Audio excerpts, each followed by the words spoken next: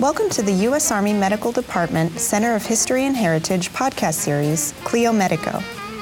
The opinions and statements of the speakers featured on this podcast are not necessarily the views of the Army or the U.S. Army Medical Department Center of History and Heritage. The goal of this podcast is to share the story of Army medicine with soldiers, military, civilians, teachers, researchers, and the general public. Hello, everyone, and welcome to the U.S. Army Medical Department Center of History and Heritage podcast, Clio Medico. Clio Medico will be a recurring podcast telling the story of Army medicine since our inception in 1775. Although most of our podcasts will be focused on the history of Army medicine, we thought that we would share some of the things that have been going on behind the scenes at the AMED Museum. We had a few minutes to sit down with Mr. George Wunderlich, the director of the AMED Museum, and ask him about the recent reorganization process that's currently underway. Fort Sam Houston Museum, this is P.S. Lee speaking. How can I help you, ma'am? How are you, sir? Can you pass a very quick message on to Jackie for me?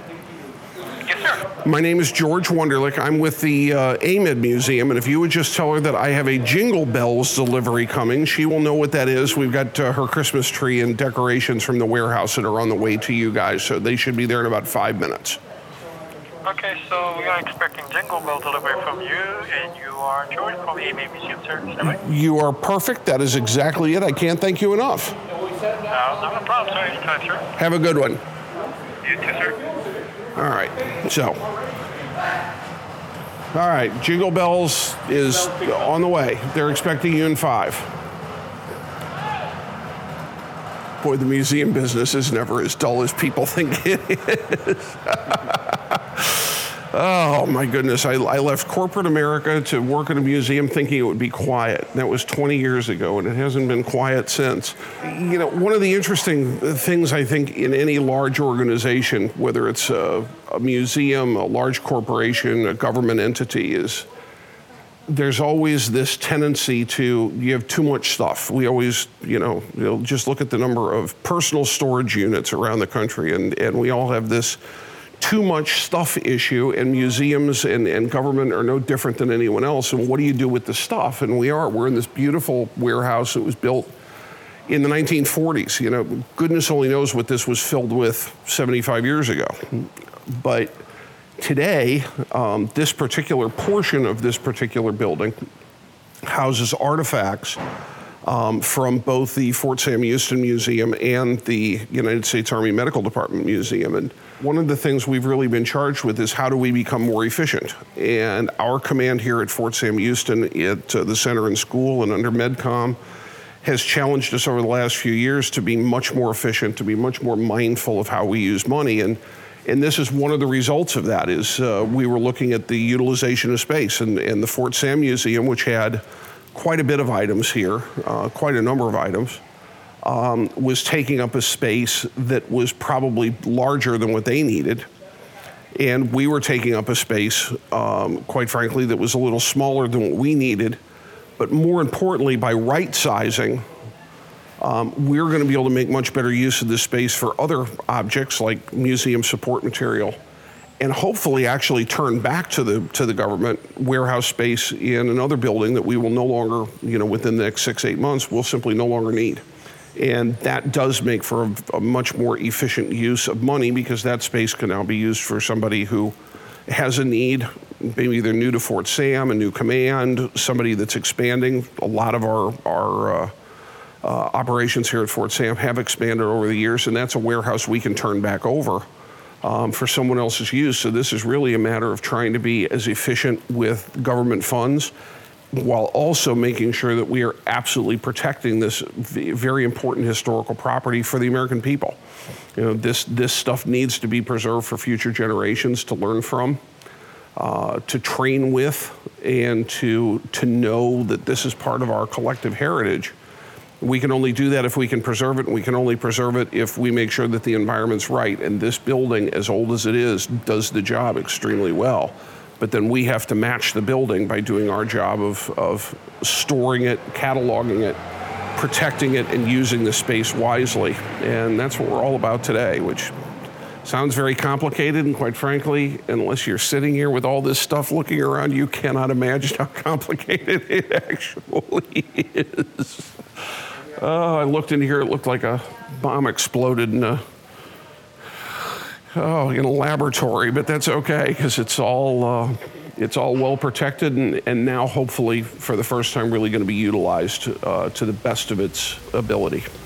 Is this week enough time to finish moving all of the artifacts? Well, I'm hoping that this week is the only effort that we're going to have to put into this building. And, it's interesting, since I came to the museum a little over a year ago, we've been doing the same type of operation in another building, actually just 2 buildings over, which is where we house our framing shop. It's where we house our exhibit fabrication. It's where we actually make and paint cases. But it's also the storage, museums that do their own fabrication, you can imagine, just like a cabinet shop would have, you have a lot of supplies in the back room. You need certain types of wood, you need certain types of plexiglass to make museum cases, but you also need, the mannequins that go in if we change a uniform from male uniform to a female uniform, well, then I have to have a female form to put that on. Where do you keep those when they're not being used in the museum? You keep them in a warehouse, and that's where we keep ours. And so that warehouse has gotten about 6 months worth of attention on and off, and it's finally very well organized. And now we're moving on to this one. Our next step really is to get out of the warehouses now and get into the museum and modernize it. So our next step will actually be in putting that fabrication space to use, putting this storage space to use by rotating out artifacts that have been on display too long. For preservation's sake, you want them in a dark place as much of their life as they can. We're now going to be able to move artifacts that have been on display for a long time here, take some of the artifacts from the other building that have not been on display for a long time and put them on display. And by doing that, modernize our interpretation and hopefully make for a better experience for our visitors. Wow, you must really have a lot of fun with your job. This is more fun than people ought to have. Seriously, I would rather do this than anything. Every day somebody will ask, how's it going? I'm having more fun than people. This is the idea that I can come into a museum as a director and I have this incredible collection of just stellar historical artifacts with great stories behind them.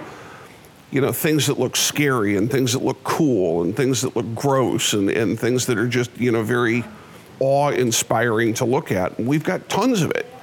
And then to say, okay, now, define how you're going to tell this amazing story of Army medicine, which really is an amazing story, vastly different than for most people think. And I get an opportunity to use all this to tell the story.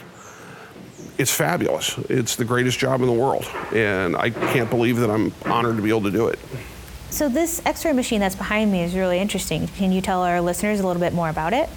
We could set up a whole museum exhibit to teach people about the history of radioactive imaging, not just in the Army, but in America. These are the same types of machines that were used on people like me when I broke my arm when I was a kid.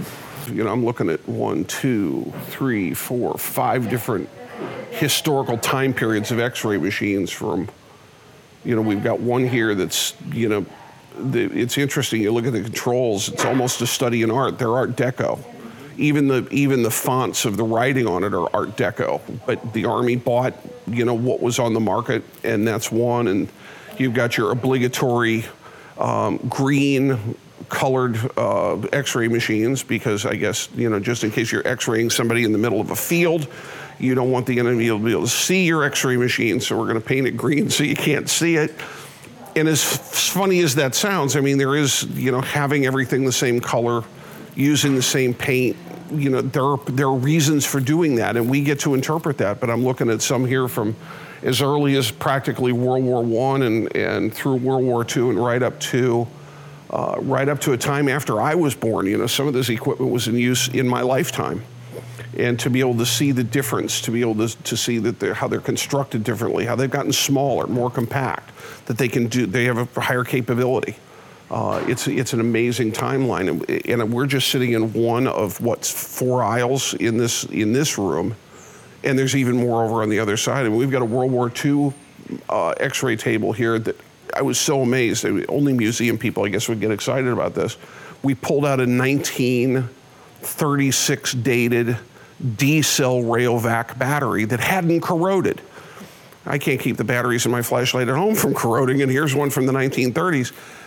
What's amazing is that machine was of the type we used during the war, or the interwar period between World War I and World War II, but that's the machine we were using in World War II. And to pull this battery out, who has a 1930s Rayovac? Where do you go to look to see what a 1930s Rayovac battery even looked like? And yet we have one. And it's little things like that, little discoveries like that are great, but just the idea of just with X-ray machines. And that's just what represents 1/1000th of this collection. Yeah, this is cool. I'll try to do this and mow the lawn. Thank you for listening to our podcast. To learn more about the U.S. Army Medical Department Center of History and Heritage, find educational support for soldiers, military, civilians, teachers, researchers, and the general public, please visit our website at history.amed.army.mil. Please visit the Joint Base San Antonio website for current base entry requirements at www.jbsa.mil/information/visitor-information.